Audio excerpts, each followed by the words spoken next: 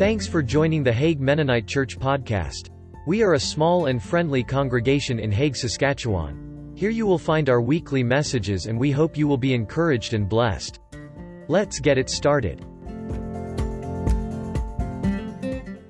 So I don't know what that thing is Keith always says about fish, but whatever it is absolutely true this morning. We've got some stuff to cover.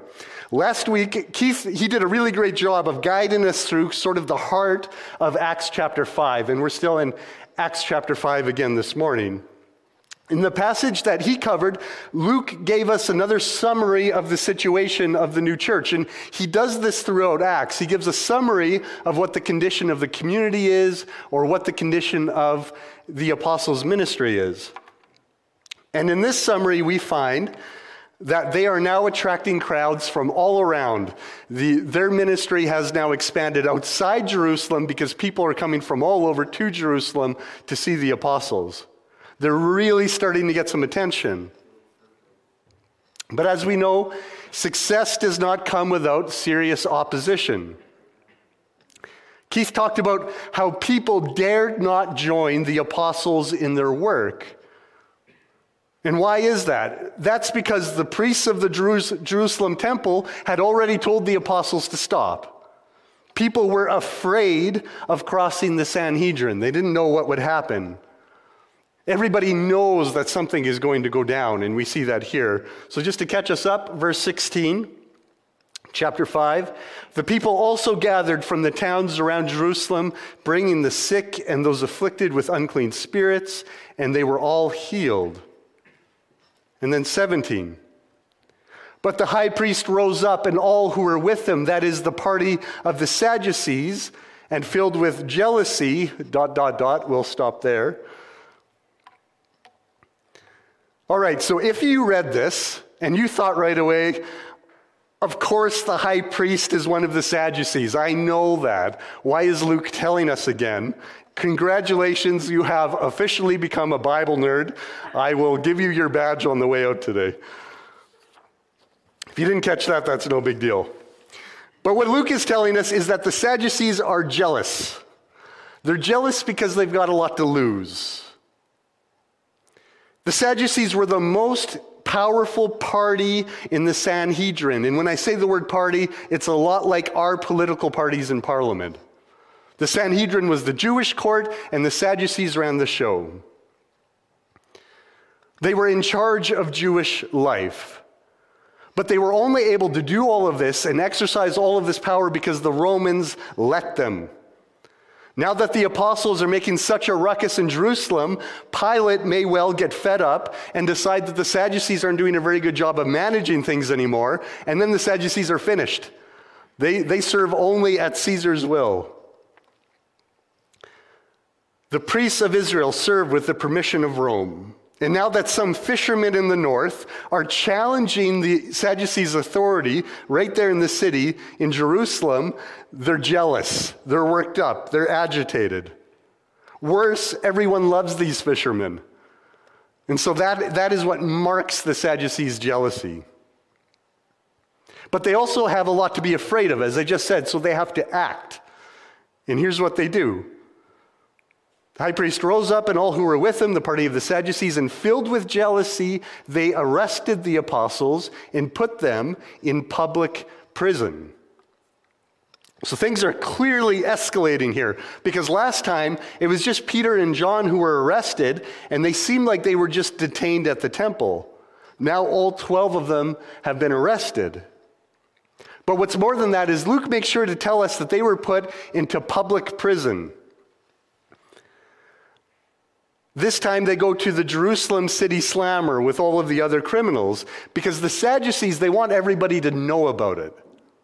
They want all of those believers who were too afraid to join the apostles in their ministry to have a reason to be afraid. They need to scare people so that nobody would dare speak the name of Jesus again.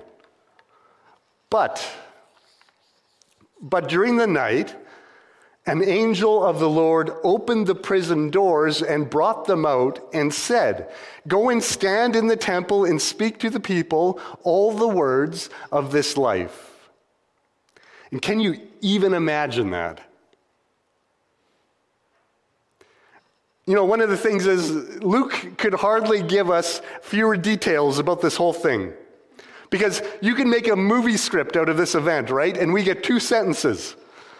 He's essentially just telling us they were all put in jail and then an angel let them out. And that's all we know. The rest is all up to our imaginations. But it is a scene to imagine because they are arrested specifically for preaching in the temple. God frees them and then orders them to do exactly what got them arrested in the first place. You know, angels, they tend to operate as God's messengers. In Hebrew, the word angel means messenger. And this one is no different. God has instructions. God's message is, go and stand in the temple and speak to the people all the words of this life. The words of this life is an interesting phrase. If we put that on the wall somewhere, people would think we made a grammar mistake or something. It's not something we would normally say. But in this phrase is a suggestion that these words the apostles are preaching, by proclaiming Jesus' death, resurrection, and ascension, they lead to life. The translators of the ESV, they even put a capital L on it. Capital L, life. The truth about Jesus is giving people new life, new birth, and God does not want the apostles to stop. So he sends an angel to take them out of prison and says, get back to work. So we wind up with what is really an absurd situation. The priests are the caretakers of God's temple, and they arrest the apostles. God sets the apostles free and then sends them back to his temple, God's temple, to continue preaching, where the priests are supposedly in charge. So then we're left wondering, who is in charge here? Who is actually representing God? Who has authority in this situation? I think about it, you know, like how sick must the spiritual life of Israel be if God is directly intervening to frustrate the plans of his own priests? They are priests of the God of Israel, and the God of Israel is stopping them. God is passionately for Israel. His desire is that Jerusalem and all the Jewish nation would hear the words which lead to life. The Messiah is for them, and God will not stand by and permit the jealousy of the powerful to rob the ordinary people of salvation. Verse 21. And when they heard this, they entered the temple at daybreak and began to teach. So we're told before that the angel came to free them at night, but the problem is the temple courts were actually locked up during the night. So the disciples go to those gates, and as soon as they're unlocked at daybreak, they get right back to teaching about Jesus. And for them, it looks like this is easy obedience. And can you imagine for them the thrill of obeying God where prison doors are literally opened? And they have this opportunity, God given, to make fools of the corrupt men who put them there. I know as a kid, right, I always had this impression that obeying God is boring. And I'm sure I'm not the only one who felt that way. It's all about being nice and eating vegetables and all that kind of stuff, right? Obey your parents or whatever. I was totally wrong. Because what is boring is obeying my own desires in this predictable, nonstop loop of appetite and disappointment. You get excited about something, you focus on it, and it lets you down. And if that's all you have to live for, that's what's boring, doing what you want to do. There is no better way, and we need to get this message out there so that younger people can hear it. There is no better way to rebel against the world than to follow God's instruction. Because God's stories are better than our stories, and this story is better than our stories. In the end, if the Sadducees thought that they were making a point by publicly arresting the apostles, God is making a way better point by publicly humiliating the Sadducees, by setting them free and sending them right back. Now when the high priest came and those who were with him, they called together the council. all the senate of the people of Israel and sent to the prison to have them brought. Maybe I've talked about this before, but are you familiar with the term dramatic irony? Dramatic irony, it's a motif in writing and movies. It's when we as the readers, we know something that the characters in the story don't know. So we sit there going, oh boy, if only you knew. So we get to enjoy that right here. God's given us a big spoonful of dramatic irony. When the Sadducees show up for work, they've got their Starbucks in hand. They have no idea what has happened during the night. As far as they know, the apostles are still in jail. And when it says they call the council, what they mean is that they're calling an official meeting of the Sanhedrin. This is like calling parliament together. So the rest of the parties are all sending their representatives. And they're all looking forward to another good interrogation. So everything in place, they send some of the temple guard to go and get the apostles. But when the officers came, they did not find them in prison, so they returned and reported, "We found the prison securely locked and the guards standing at the doors, but when we opened them, we found no one inside." They can't find them. And what's crazier than that, not only are the apostles not in prison, but all the guards are in place, all the guards are none the wiser, and all the gates are locked. There is no sign that they had left. Yet from the apostles' point of view, which I'm sure Luke had an opportunity to ask them about, every door was opening before them. That's what Luke said. This is how God works. God is awesome. Now, when the captain of the temple and the chief priests heard these words, they were greatly perplexed about them, no kidding, wondering what this would come to. How did this happen? Where are they? Are we ever going to find them again? One thing to keep in mind is the Sadducees were skeptics. The Sadducees, despite being the priests of Israel, they tended not to believe that God takes direct action in the world. And we all know people like this who don't really believe God performs miracles. There's a rational explanation for everything. So they do not have religious categories for what has just happened. They're not prepared for this. And someone came and told them, "Look, the men whom you put in prison are standing in the temple and teaching the people." What's so funny about this is we don't know exactly where the Sanhedrin was meeting that day, but there's a chance that they were actually gathered in the portico of the temple. Keith had shown that map. There were all those colonnades on the side, and in the one big built-up colonnade, they had a place where they often held their court. And if that's true, this would be utterly hilarious, because what's happening is somebody runs up, literally points and says, "Hey, look, they're over there."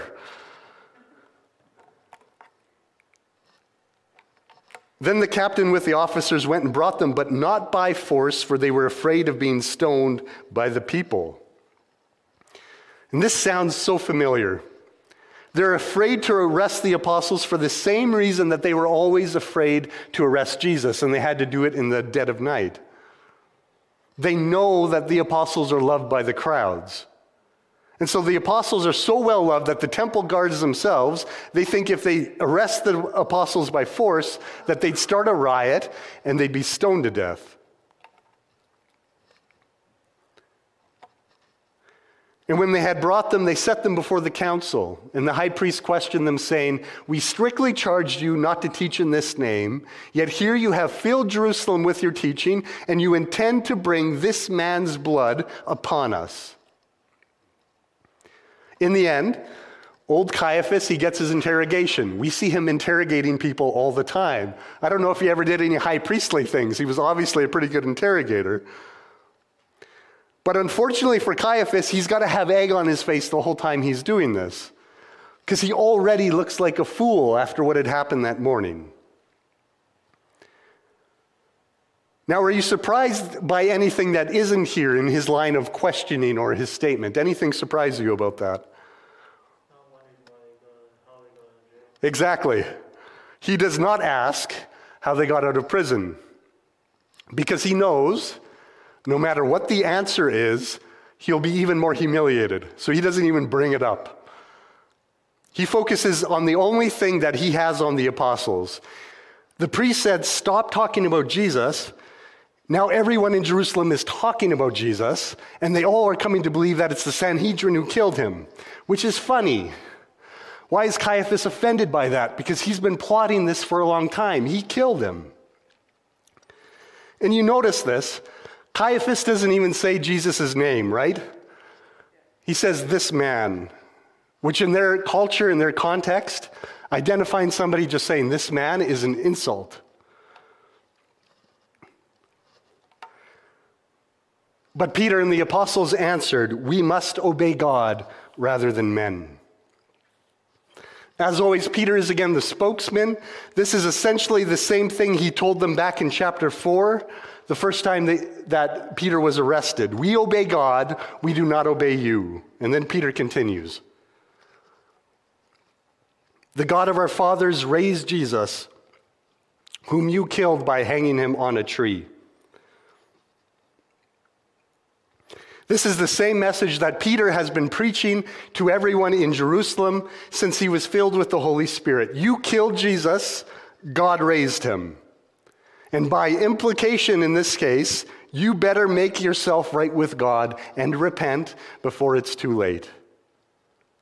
Now, we don't usually refer to Jesus as being hanged on a tree, but Peter is actually choosing his words very carefully. And it actually adds a lot of weight to the point that he's making. Because in his situation, he is standing in a room surrounded by some of the greatest Torah scholars who have ever lived in all history. And as soon as he says these words, they would recognize he is quoting Deuteronomy 21. I have the passage right here. Deuteronomy 21, 22, 23. And if a man has committed a crime punishable by death, and he is put to death, and you hang him on a tree, this body shall not remain all night on the tree, but you shall bury him the same day. For a hanged man is cursed by God. You shall not defile your land that the Lord your God has given you for an inheritance. What Moses is saying is that any man who died by hanging was seen as particularly cursed by God, so that his body, if it was left exposed, would defile the land. So after a man was hanged, he was to be buried the same day according to the law. This is to say that hanging in Jewish tradition is an exceptionally shameful, impure, and undignified way to die. Already in the first century, Jews were making the connection between the humiliation of Roman crucifixion and this law in the Torah. And the Essenes would say that this law applies to Roman crucifixion.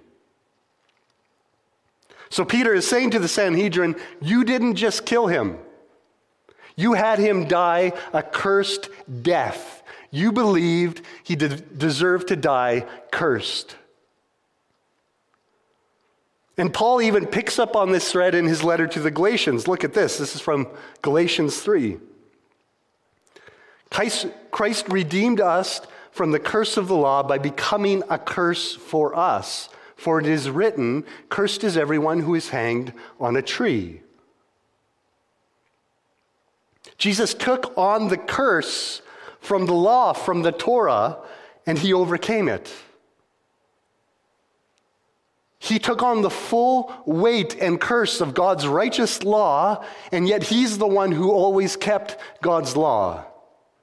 And he died for us who have failed to stand up to the righteousness of God. Jesus suffered our curse, but the curse could not keep him, so he broke it. This is beautiful stuff. And this is the kind of stuff which the apostles would have been preaching in the temple courtyard. You have not satisfied God, but Jesus did for you. Accept this new life and be forgiven. And though the Sanhedrin hanged Jesus from a tree and cursed him, God had other plans for Jesus. Peter continues, God exalted him at the right hand as leader and savior, to give repentance to Israel and forgiveness of sins. Peter is saying, you, Caiaphas, killed him. You, Caiaphas, cursed him, and you left him for the grave. But God raised him to his right hand as both leader and savior, and now Jesus has the full authority of the Most High. And look at the why.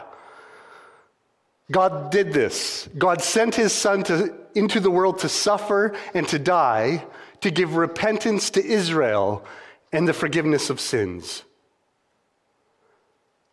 Peter is telling them that God did all this for the sake of Israel, because they are being accused of being a threat to Israel. Do you see how this works? The apostles are no threat to Israel. They are no threat to the temple or to the people of Jerusalem, because their message will save them. Jesus will save them. Israel can be right with God through the forgiveness and compassion of God's Son, who has all authority on heaven and on earth. But we know that the priests and the scribes, they won't listen. They won't accept it. The tragedy here is that Peter says it so clearly. He says repentance is a gift. He's setting it right on the table in front of them, and none of them will take it. And he continues, and we are witnesses to these things, and so is the Holy Spirit, whom God has given to those who obey him. The apostles are witnesses of what God has done in Jesus. The coming of the Holy Spirit at Pentecost was perfect evidence of Jesus' authority. It was a promise kept. But the Holy Spirit is even a witness to their preaching, witness to the truth of Jesus. And what's really cool is Peter has like a 5-line sermon here, right in Caiaphas' face. And the whole Trinity appears in his little sermon, right? All 3 parts of the Godhead work differently in order to accomplish this plan. The Father exalts Jesus. The Father is the one who lifted him up. Jesus gives the gift of repentance and forgiveness. And the Holy Spirit then witnesses and confirms all of these things on earth.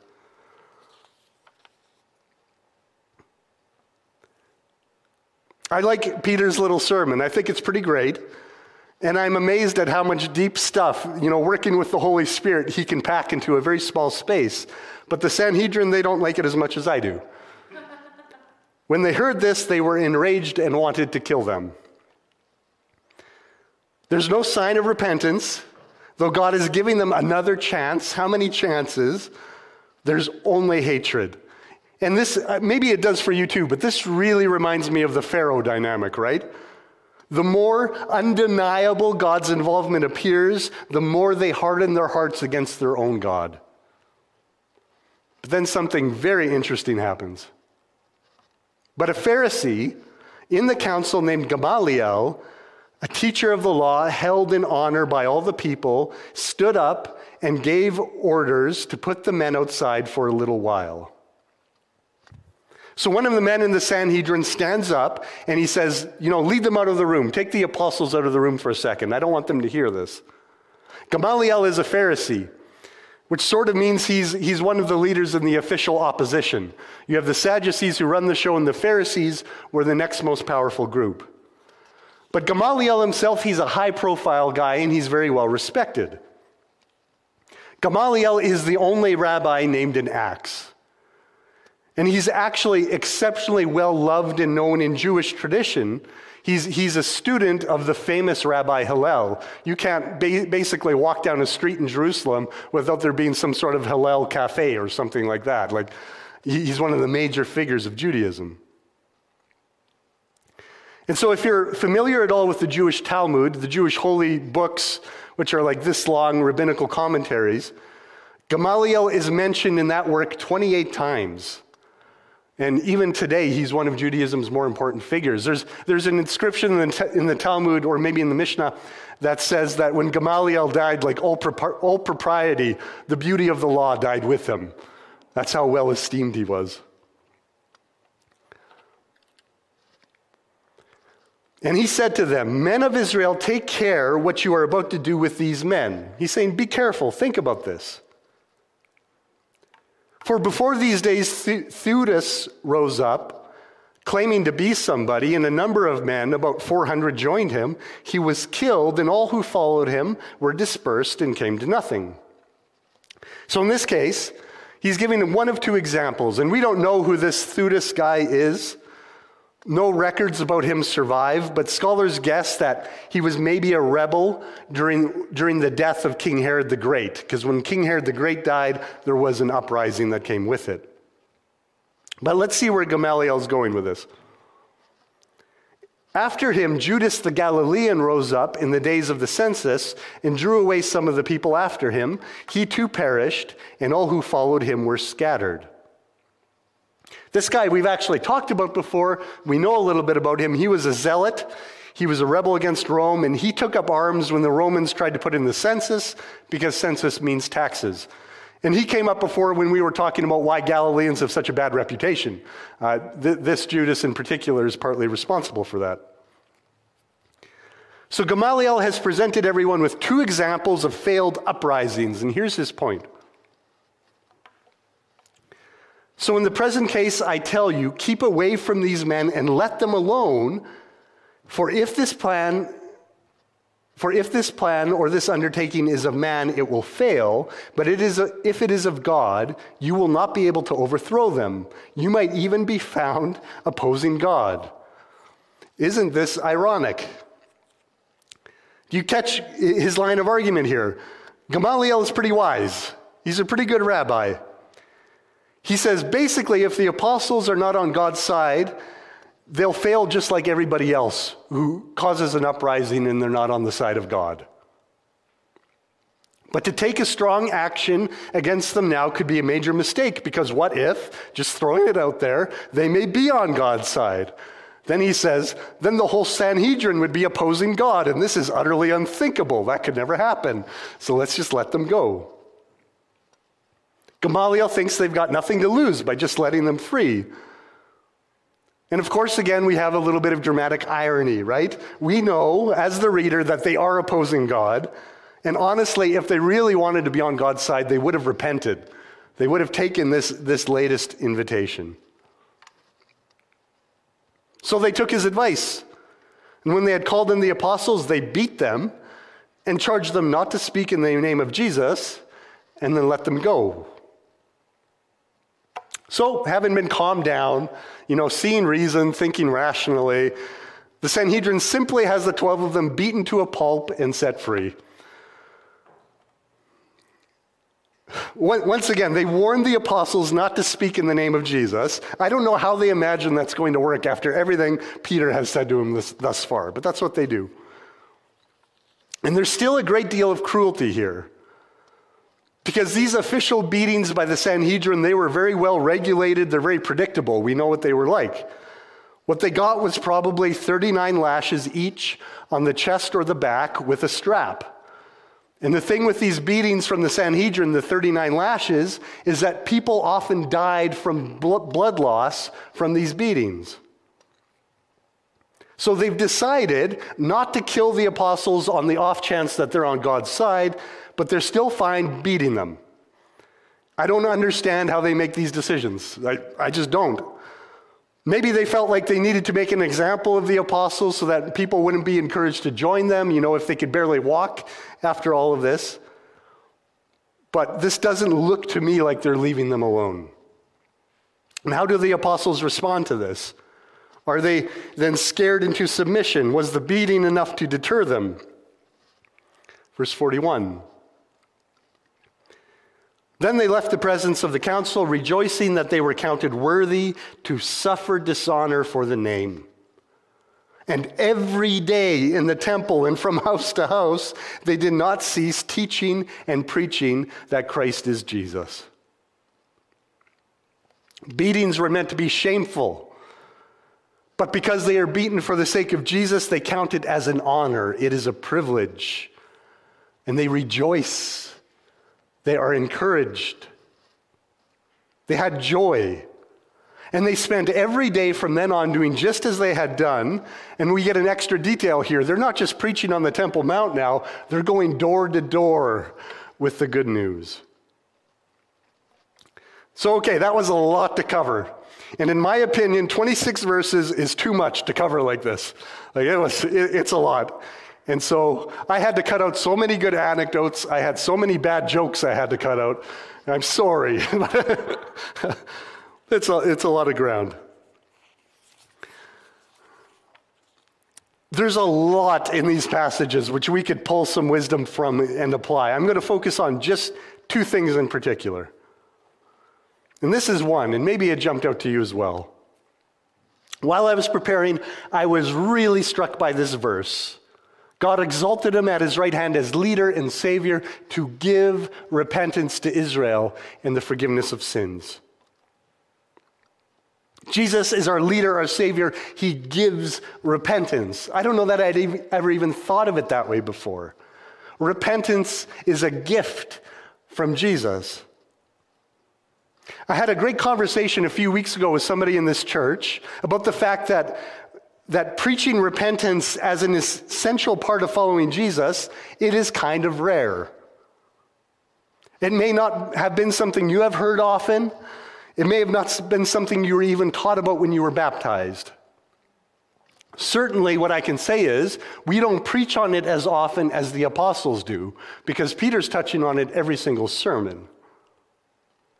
And I think that's because we misunderstand repentance. And I think, my opinion, pastors avoid repentance because they think it's some sort of onerous self-affliction. Like we're trying to tell people you've always got to be tearing yourselves down because you're just never good enough. You must be repentant. Now, when I say the word repentance, does anybody have that idea lurking somewhere in the back of their minds? Or am I off base on this? Yeah, I'm not the only one who feels that way. The strange thing is, we love to preach forgiveness. Because to us, in our ears, that sounds like grace. Jesus does forgive abundantly, and maybe we think if we just hone in on Jesus' forgiveness, repentance will just come naturally. We don't have to touch on that. People will just know to do it. But that's just not right. Because look at this. Peter says, repentance is given by Jesus, and then forgiveness is tacked on. It's the other way around. When people understand repentance, forgiveness comes naturally, and that is grace. And repentance is not about tearing yourself down and never being good enough.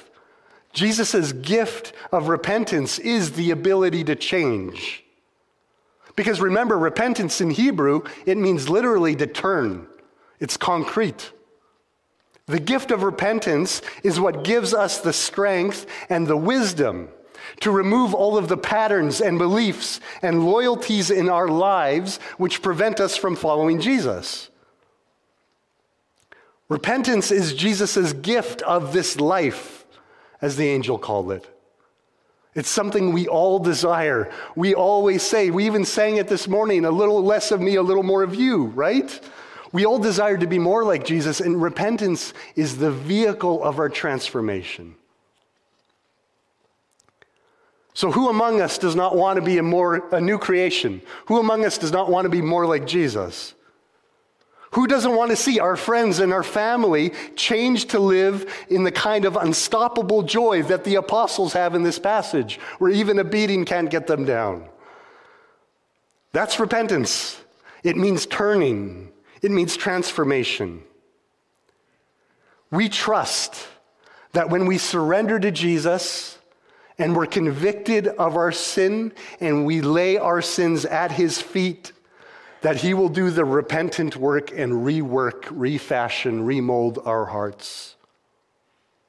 None of us has the strength to change ourselves. You can spend your whole life savings on self-help books. You will not be a better person. But Jesus is faithful that when we seek him in humility, he gives us repentance. And forgiveness is a consequence of our spiritual rebirth. Repentance is a gift. Coming to the feet of the Savior and laying our sins and our weaknesses and our shortcomings at his feet is a gift. And then it is his gracious will to take our hearts and to make us new. And that's good news. The last thing I want to highlight is this really profound thought from Gamaliel. If it is of God, it will not fail. That's my summary. That sounds really, really good, doesn't it? If this is from God, there's no way it can fail. But as soon as you start to tug on that thread a little bit, you realize it catches, and it gets a little bit complicated. So let me just ask you, you don't have to do a show of hands. Have you ever failed at anything? Have you ever failed at anything, even when you were a Christian? Does that mean that what you failed at was not of God? Do you see where I'm going? So I'll be really frank with you. When I look back at different points in my ministry life, when I look back at the few years that I had in Glenbush Church, I know that I failed in some ways. And certainly when I look back at my time in Israel and the mission I had when I went there, I know I failed. God redeemed a lot of it, but I know chunks of it were a failure. I can't get away from that. But does that mean that these things were not of God? And I'm sure if you mull on it for yourself a bit, you have your own examples. Things that you did for God that did not go the way that you wanted to, or you felt like a failure, does that mean that God was never in it in the first place? Have you ever found yourself asking that question? So Gamaliel's principle, it sounds really good, but I think it's easy to misunderstand. Because I believe it's still true. The things of God do not fail. But that's not because of us. That's because of God. Look at the apostles' situation. They are the perfect example. They were arrested and they were freed, that's true, but then they were detained again, and then they were beaten to a pulp. For a lot of people, when they came stumbling out of the temple complex and they had to been treated for a few days, that looks a lot like failure, doesn't it? And many people would have been asking, if God is on their side, how could God allow this to happen to them? If Peter is going around healing so many people, why can't he help himself? But is that how the apostles see it? That's not at all it.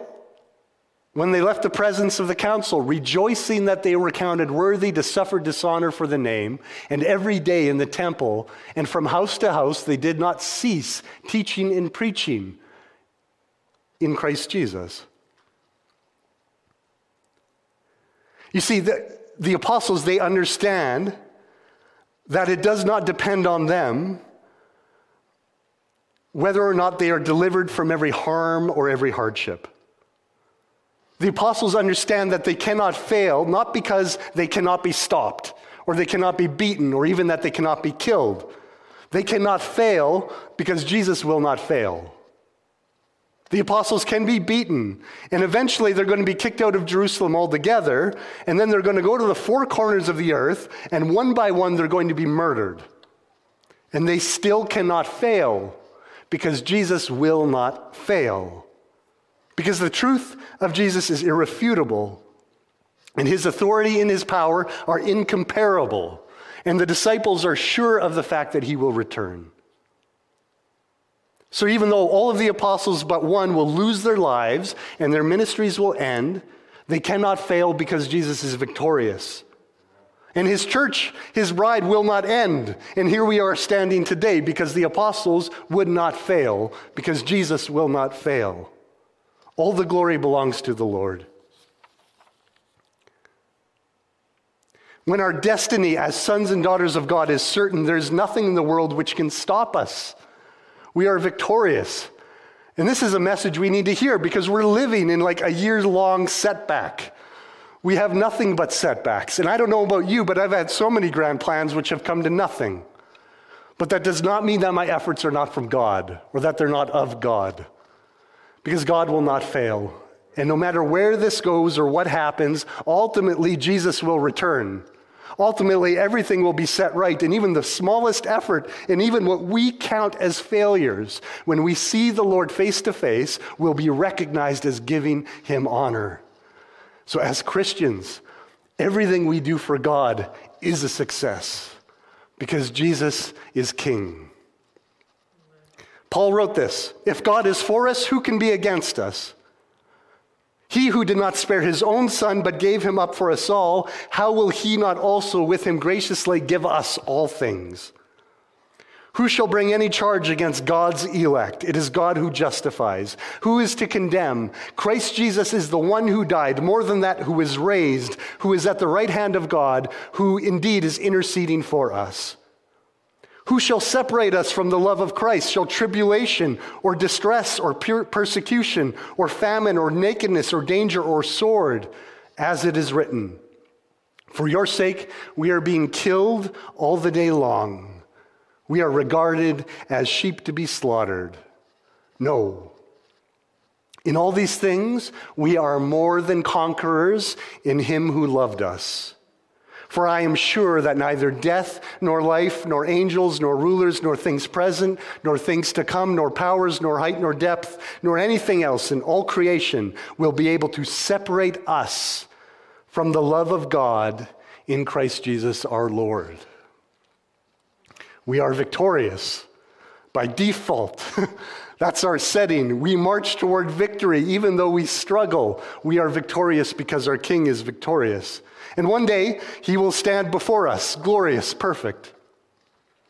And we'll be right with him. We won't have to worry about it. Because as repentant followers of Jesus, we are already victors. Whatever setbacks come in this world cannot stop Jesus' victory, and Jesus' victory is our victory. As Paul says, nothing can keep us from the love of God in Jesus. Amen.